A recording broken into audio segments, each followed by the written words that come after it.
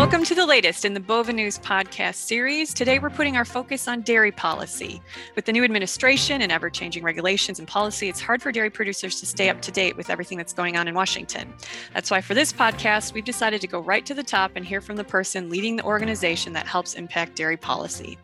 Visiting with me today is Jim Mulhern, who's a veteran agriculture and food policy strategist with over 35 years of experience working with Washington, D.C. policymakers and the media. He was named President and Chief Executive Officer of the National Milk Producers Federation in January of 2014. And since taking over leadership of NMPF, Jim has directed the dairy organization's work on a wide range of important issues, including trade policy, immigration reform, the Farm Bill, environmental policy, animal care, food labeling, and standards of identity, and much more. So welcome to the podcast today, Jim. Thanks very much, Kim. It's great to be with you. For today, why don't we start off with, can you give us kind of a lay of the land in terms of policy? What policy issues are front and center today for National Milk? Well, as ever, Kim, this is a very productive industry when it comes to challenging issues in the policy environment.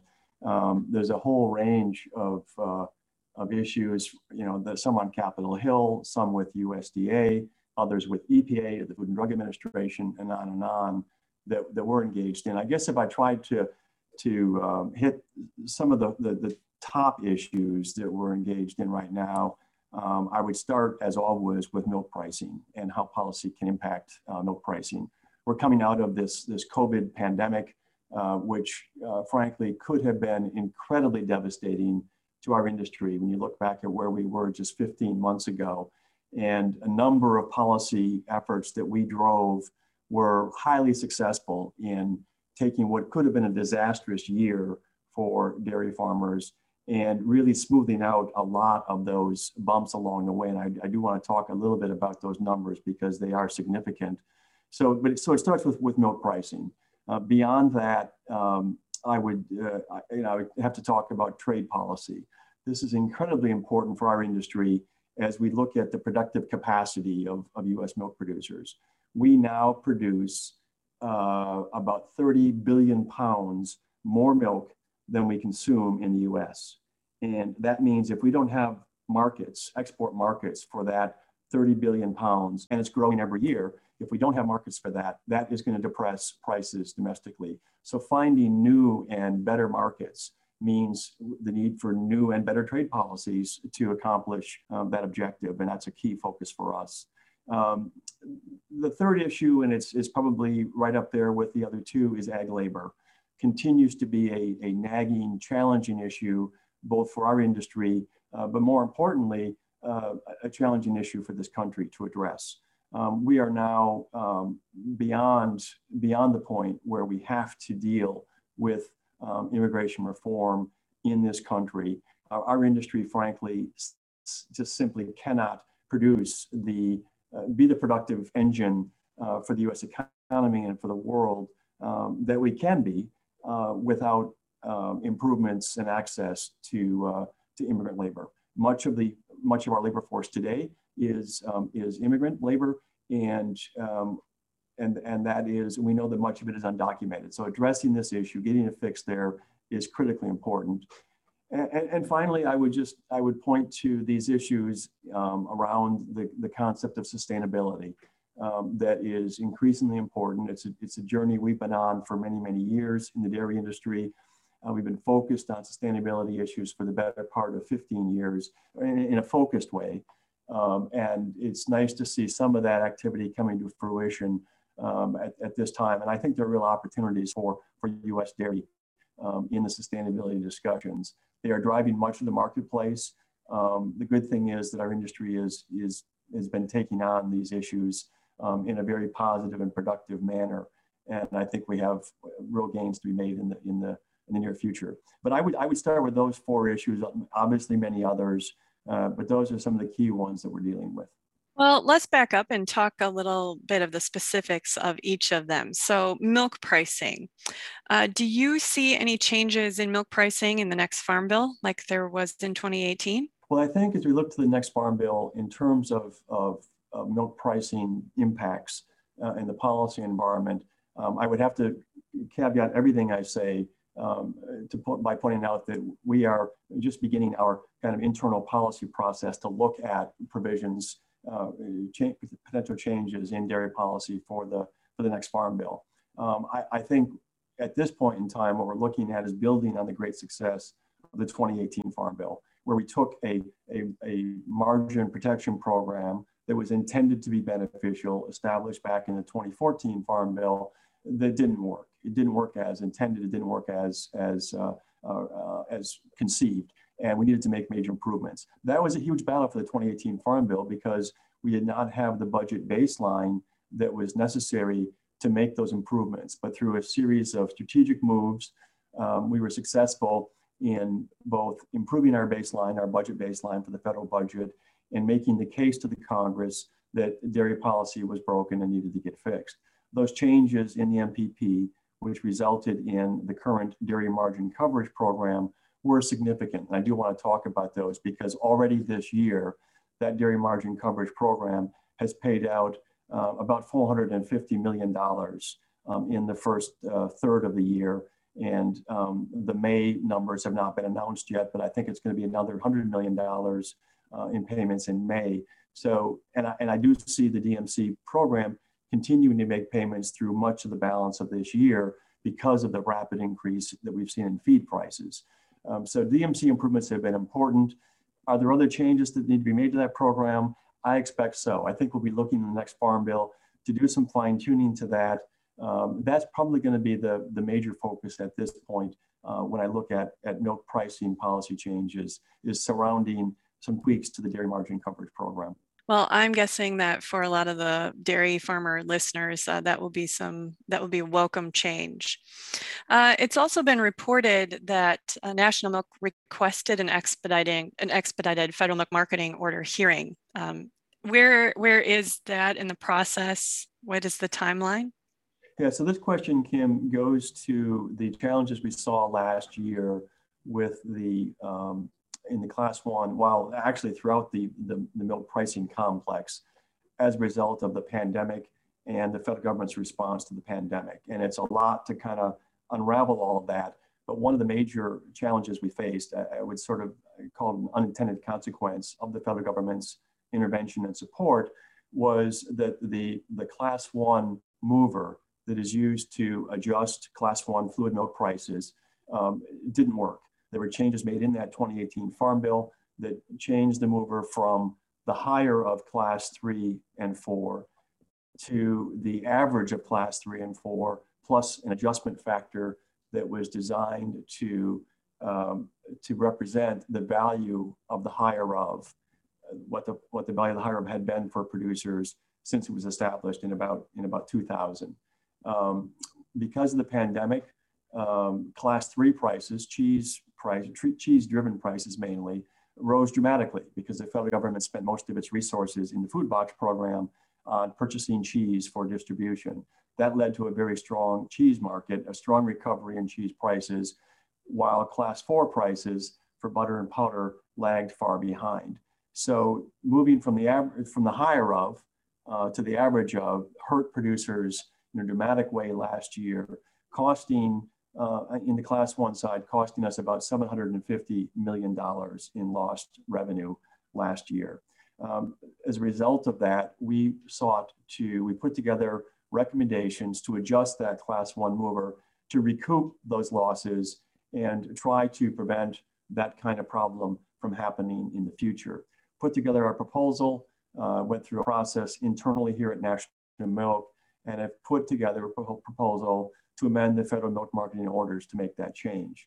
We've been in a series of ongoing discussions with USDA over the last 2 months on addressing that, and we may be able to recoup those losses in a different way, recoup them through USDA assistance to address those losses in the Class 1 markets through a payment into federal order pools that is potentially in the offing later this summer. Can't talk details because I don't have them yet. And USDA, we're still in discussions with USDA on how to do this. But our policy objective, our goal here, is to try to recoup those losses, number one, from the pandemic impact last year that I just described, and then number two, to fix the process going forward. That process going forward, if we can get the damages from last year covered in a payment from USDA in short order, we have a little bit more time to fix the ongoing problem in that Class 1 mover. So the proposal we have put together right now is on hold while we continue our discussions with the USDA and the Congress on trying to recoup those losses from last year.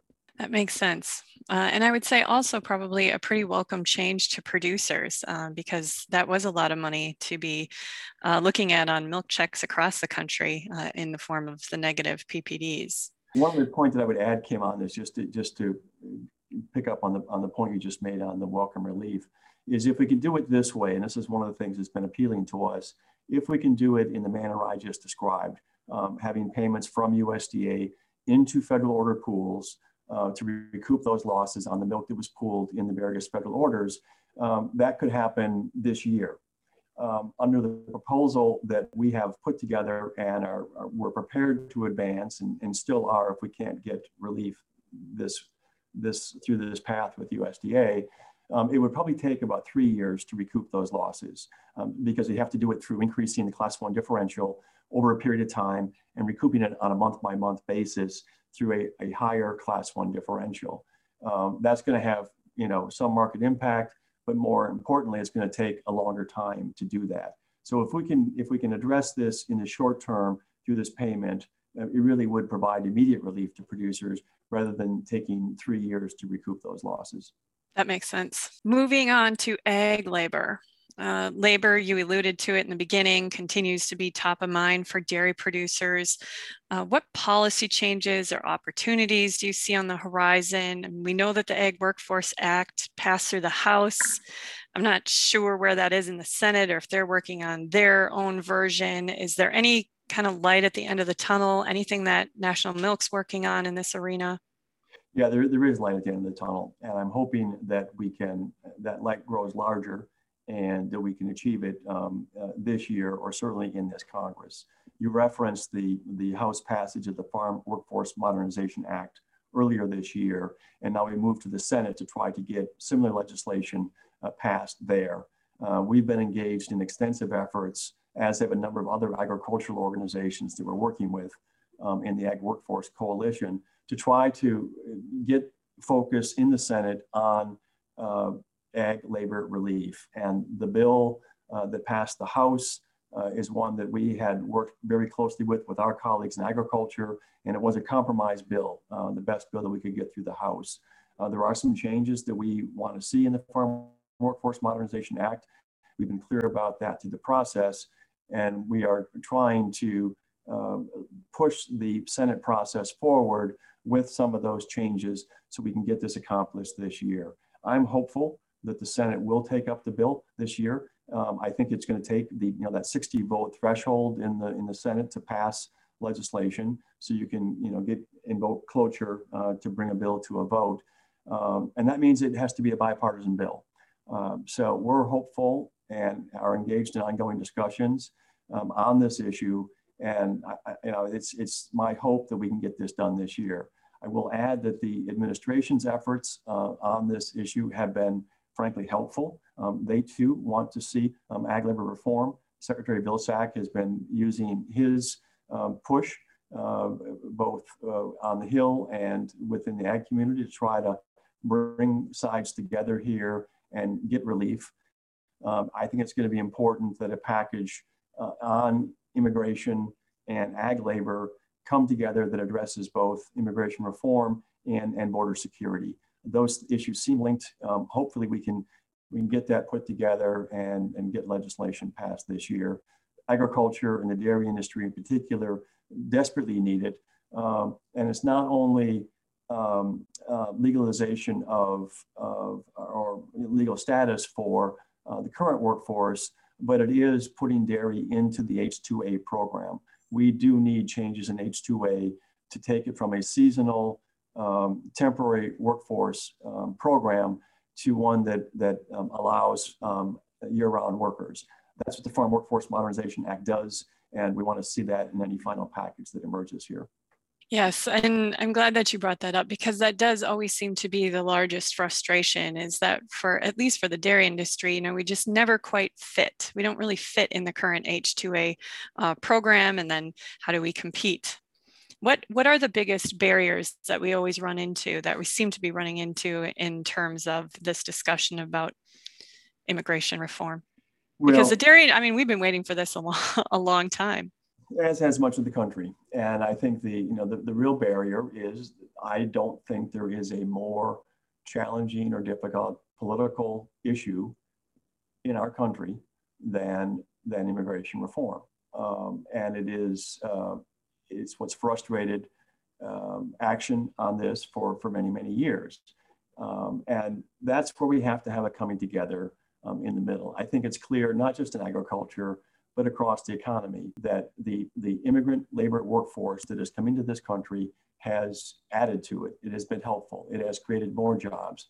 We're coming out of a pandemic, and the news right now is lots of industries across the country in the hospitality, entertainment, can't get enough workers. You have amusement parks that can't open up fully because they don't have the workers for those jobs. This is an issue we have to address. And until we do, agriculture is going to be operating with, one leg and one arm tied behind our back. We're hopping along trying to make ends meet, and it becomes increasingly challenging. So we have to address this issue. We've got to find the middle ground here and get this done. And I'm hopeful that this Congress and this administration will be able to find that middle ground. Well, and here's to not giving up on it. Moving on to trade. You said we have, what's the number, Jim? 30 billion pounds of milk that we don't utilize. How do we increase worldwide sales? Where do you see us moving to or towards? Well, I would say that the U.S. dairy industry is doing a tremendous job in its market sales efforts and opportunities, from the U.S. Dairy Export Council to our own cooperatives working together, export incentive program, to the extensive efforts among major dairy processors in this country to develop sales and marketing efforts around the globe have been incredibly impactful and incredibly helpful. What we need to advance those efforts is improved trade policy that gives us better access to more markets.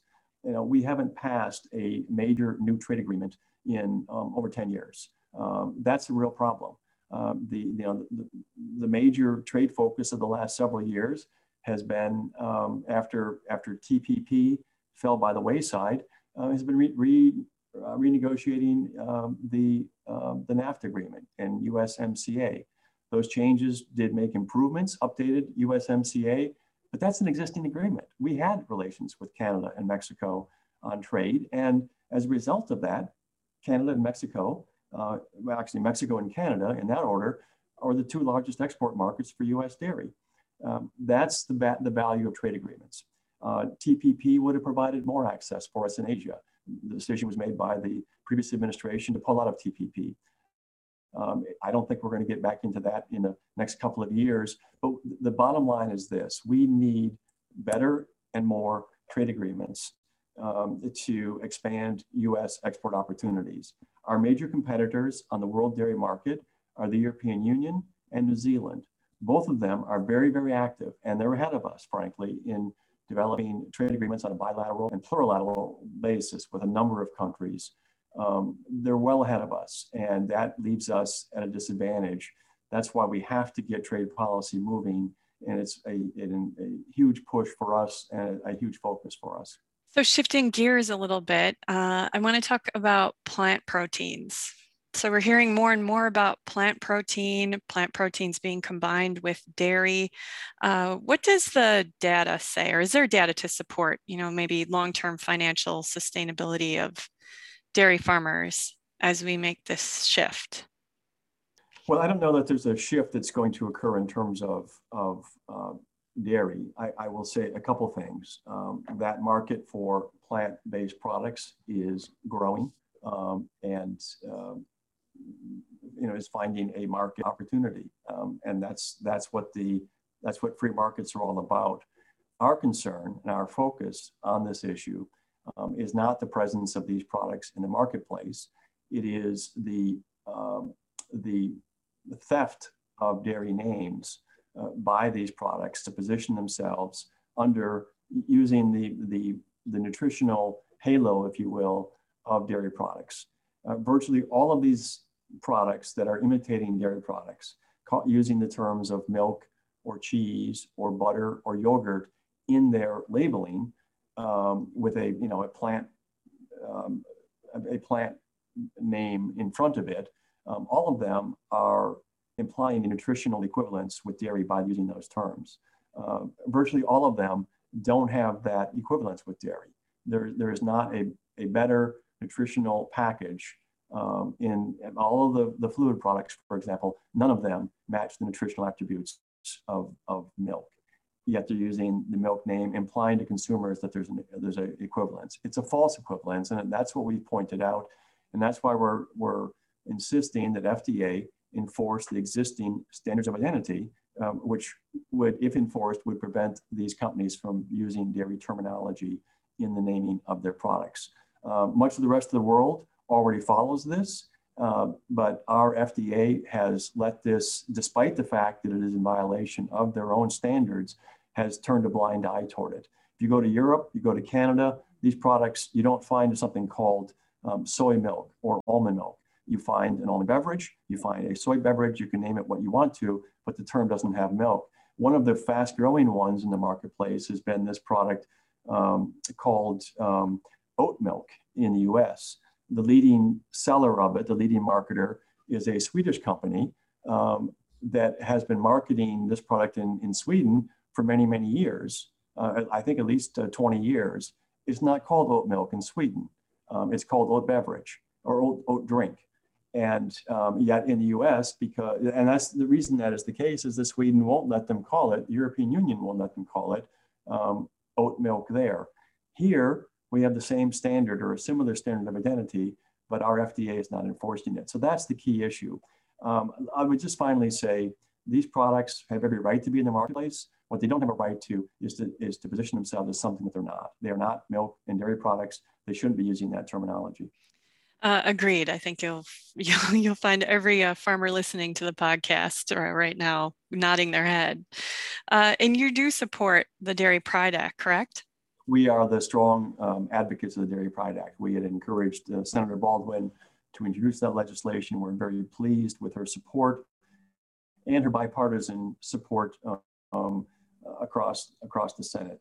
We have continued to push that and are looking at every opportunity to urge FDA to enforce its existing standards of identity, which would preclude these companies from using dairy terms in their product names, unless they can use them if they make clear that it is either an imitation, alternative, or substitute, depending on and FDA has these standards in there already on the nutritional equivalence. If it is not nutritionally equivalent to a dairy product, it needs to be called an imitation if it's an inferior. And if it has equivalence on a number of standards, it needs to be called an alternative or a substitute. Fortunately, many companies are not following those standards and are marketing their products not following existing FDA regulations. That's the standard we want to see enforced. And this, again, is not a new discussion. I remember testifying in Washington, D.C. on this several years ago. And at that time, we were talking about the FDA enforcing their current standards of identity. Are we any closer to getting some resolution? Well, I think first we need an FDA commissioner. We don't have one right now. I was encouraged by the comments by the former FDA commissioner, Scott Gottlieb, who seemed to get the issue. He made the famous comment that I'm paraphrasing here, but he made the famous comment that he would stipulate that almonds don't lactate. You can't milk an almond, you can't milk a soy plant, you can't milk an oat plant, so I thought there was some action, some movement under Commissioner Gottlieb. Right now, I think the FDA needs to have new leadership before we're going to see movement on this issue. Well, and I think it's certainly something that we need to keep pressure on about because it's important, and I don't think anyone can really argue with that. Right, it really is, and that's what we found in a lot of the consumer research. People agree with the common sense point of view that we've advocated. The other side has tried to suggest that there's a First Amendment issue here when that is simply false and misleading. The government has every right to regulate commercial speech. There are commercial speech protections, there's no question, but I would point to every single food product sold at retail in this country. It has something called the Nutrition Facts Panel. That is a requirement by the federal government. If somebody tried to market their product without the Nutrition Facts Panel, I'm saying that they had a First Amendment right not to use that, they would lose that challenge. The same standard applies here. The federal government has every right to require clear labeling on products to ensure that it is not misleading to consumers. Our clear message is that the current labeling is misleading and needs to be addressed. So we're hopeful that FDA will soon, hopefully, address this and provide greater clarity for consumers in the marketplace. Excellent. So we've had about 6 months of the Biden administration. What has stood out to you so far from a policy standpoint, and what can dairy producers expect from the administration moving forward? What's on your radar? Well, I think there's been a couple of positive successes that I've seen. Certainly, the early work by this administration on enforcement of USMCA with Canada has been very helpful. I had an opportunity earlier this year, shortly after she was confirmed by the Senate, had an opportunity to talk with USTR Ambassador Katherine Tai about this issue, and made the case that Canada is not following the letter or the spirit of the USMCA agreement on the tariff access granted to the U.S. in that agreement. And we were pleased that Ambassador Tai did seek enforcement, asked for a dispute settlement panel under USMCA rules to address this issue with Canada. That is important. It's the first panel request under the new USMCA agreement. Former Trade Ambassador Lighthizer had made this point back in December. He raised it with Canada, and we were very pleased to see the Biden administration follow through and request the dispute settlement panel to address what we think is Canada's abrogation of its responsibilities under the agreement by limiting the access of U.S. dairy into Canada through the manner in which they've implemented the tariff rate quotas in that agreement. Another area I would cite is our work with USDA on dairy relief. The administration has been very responsive to our efforts to get the dairy donation program implemented and operating as quickly as possible. That was a program that we had pushed in the Congress last year, and the bill passed in December, provided $400 million for a new dairy donation program. We've been working closely with USDA and getting that program stood up and operating, and the department's been very, very supportive in efforts to do so. We talked earlier about the Class 1 issue and the USDA's understanding of our concerns on this issue and its willingness to try to provide a pathway to address it has been very positive. I would note that Secretary Vilsack's experience with U.S. dairy industry, his work with us as the former head of the U.S. Dairy Export Council, really, I think, has deepened his understanding of certainly the dairy industry and the issues of concern. All of agriculture has a very strong friend in Secretary Vilsack, and certainly the dairy industry, with the deeper appreciation he gained through his leadership of the Export Council, the Dairy Export Council, I think has positioned him well for his new tenure at USDA. I mentioned immigration earlier. That's been a positive development. We had challenges previously trying to move forward. I think the administration understands our concerns on the need to address this issue, and now it's all about getting bipartisan cooperation here to move an ag labor package forward. Um, I think the other area that I've been pleased with in this administration to date has been the sustainability area that I mentioned in my opening comments. They, I think, understand the importance and the opportunity for agriculture to contribute to our climate efforts overall, and to do so by creating new markets and new opportunities for agriculture to address climate change and sustainability through market mechanisms, environmental markets that provide new opportunities and new revenue streams to producers, rather than to address it. There are some who want to see regulations and limits on our productive capacity in agriculture. I think the approach the administration has taken is positive, and there's much more to come on that. But I think it does make me feel good about moving forward in this space. I think we can really make some significant progress in the next couple of years here. So do you see this impacting practices all the way down to the farm level and continue to build upon that? I do see it impacting, and I see it impacting in a very positive way. I mean, first of all, we have to remember the very positive story that we have in agriculture, but particularly in the dairy industry. We've been engaged in these efforts for many, many years. And through the efforts, even to date, we can point to the fact that producing a gallon of milk just in a 10-year period from 2007 to 2017, just with adoption of industry practices, many of which were aimed more focused on improved efficiency, that we've reduced the impact of producing that gallon of milk, requiring 30% less water, 21% less land, and a 19% smaller carbon footprint in producing a gallon of milk in 2017 as it did in 2007. And that was just a start. That's before we had new programs in place. But it gave us, as an industry, the support for the view that we can establish a goal for this industry to achieve net zero emissions by 2050.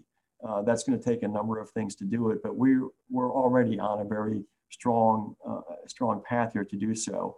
Environmental markets are going to help us achieve those goals by increasing revenue flows into the industry. There are new technologies, innovative technologies that are being developed, some that are available now, but some of them are too expensive right now. And that's why one of the things that we've been pushing for the last couple of years is an investment tax credit of 30% on investments in technologies that will, for digesters and for nutrient recovery technology. So we can take manure, separate out the nitrogen, the potassium, and the phosphorus from that manure stream, develop potential marketable fertilizer products there and potentially other products from that waste stream with equipment that now is too expensive and there's no return for it. But with a 30% ITC, we can help develop some of those markets.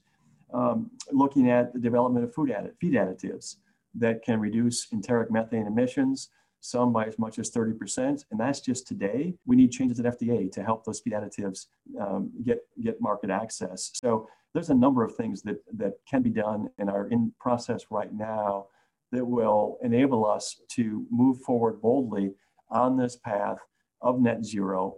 And I see opportunities at all farm size levels. One of the key things that we're looking at is improvements in some of the conservation programs that USDA has. We've been able to use those up to this point to improve some of our on-farm stewardship practices, but the current programs don't do enough, for example, for the dairy industry on manure and feed management as two areas.